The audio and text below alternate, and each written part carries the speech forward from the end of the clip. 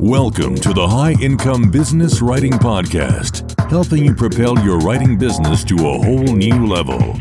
And now, here's your host, Ed Gandia. Hey there, welcome to the High Income Business Writing Podcast.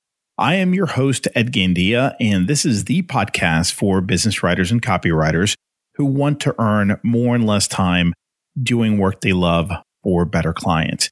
This episode is a little different and much shorter than usual. Rather than my typical 45-minute format, today I'm sharing a quick tip with you. And this is part of the regular audio insights that I publish for my private coaching clients. I just thought you'd find it helpful. So here we go. I hope you enjoy it.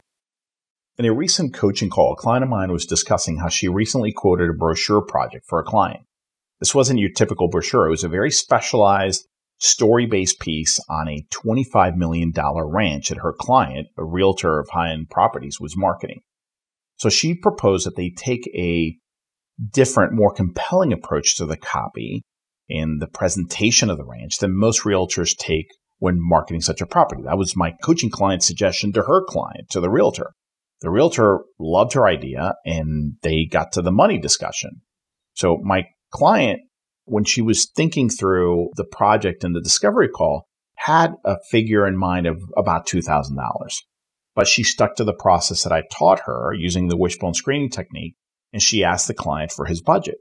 He immediately replied that he could pay her up to $3,000 for that piece. She was floored.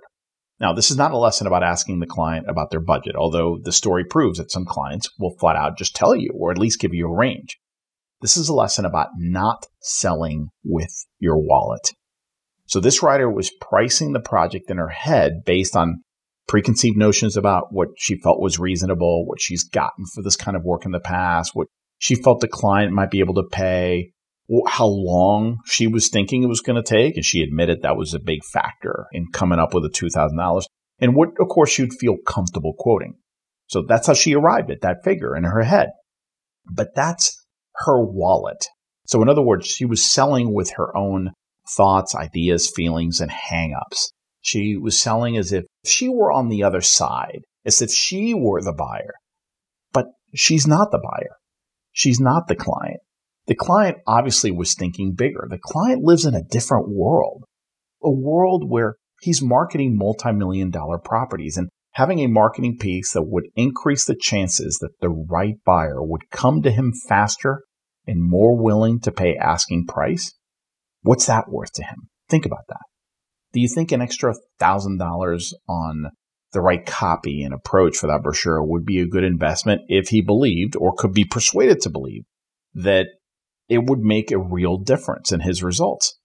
You bet. In fact, I'm willing to bet here that you could convince him that, forget $3,000, $4,000 or $5,000 would be a bargain.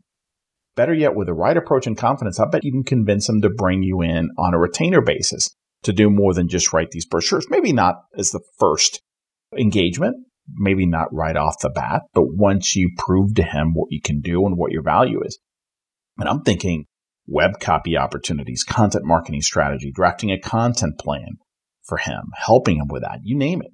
My point is this. Look, don't sell with your wallet.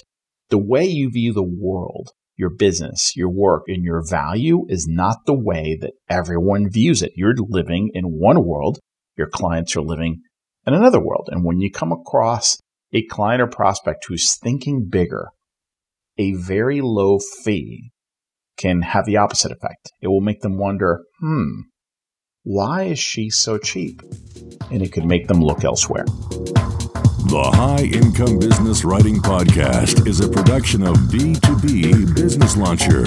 Learn more at b2blauncher.com.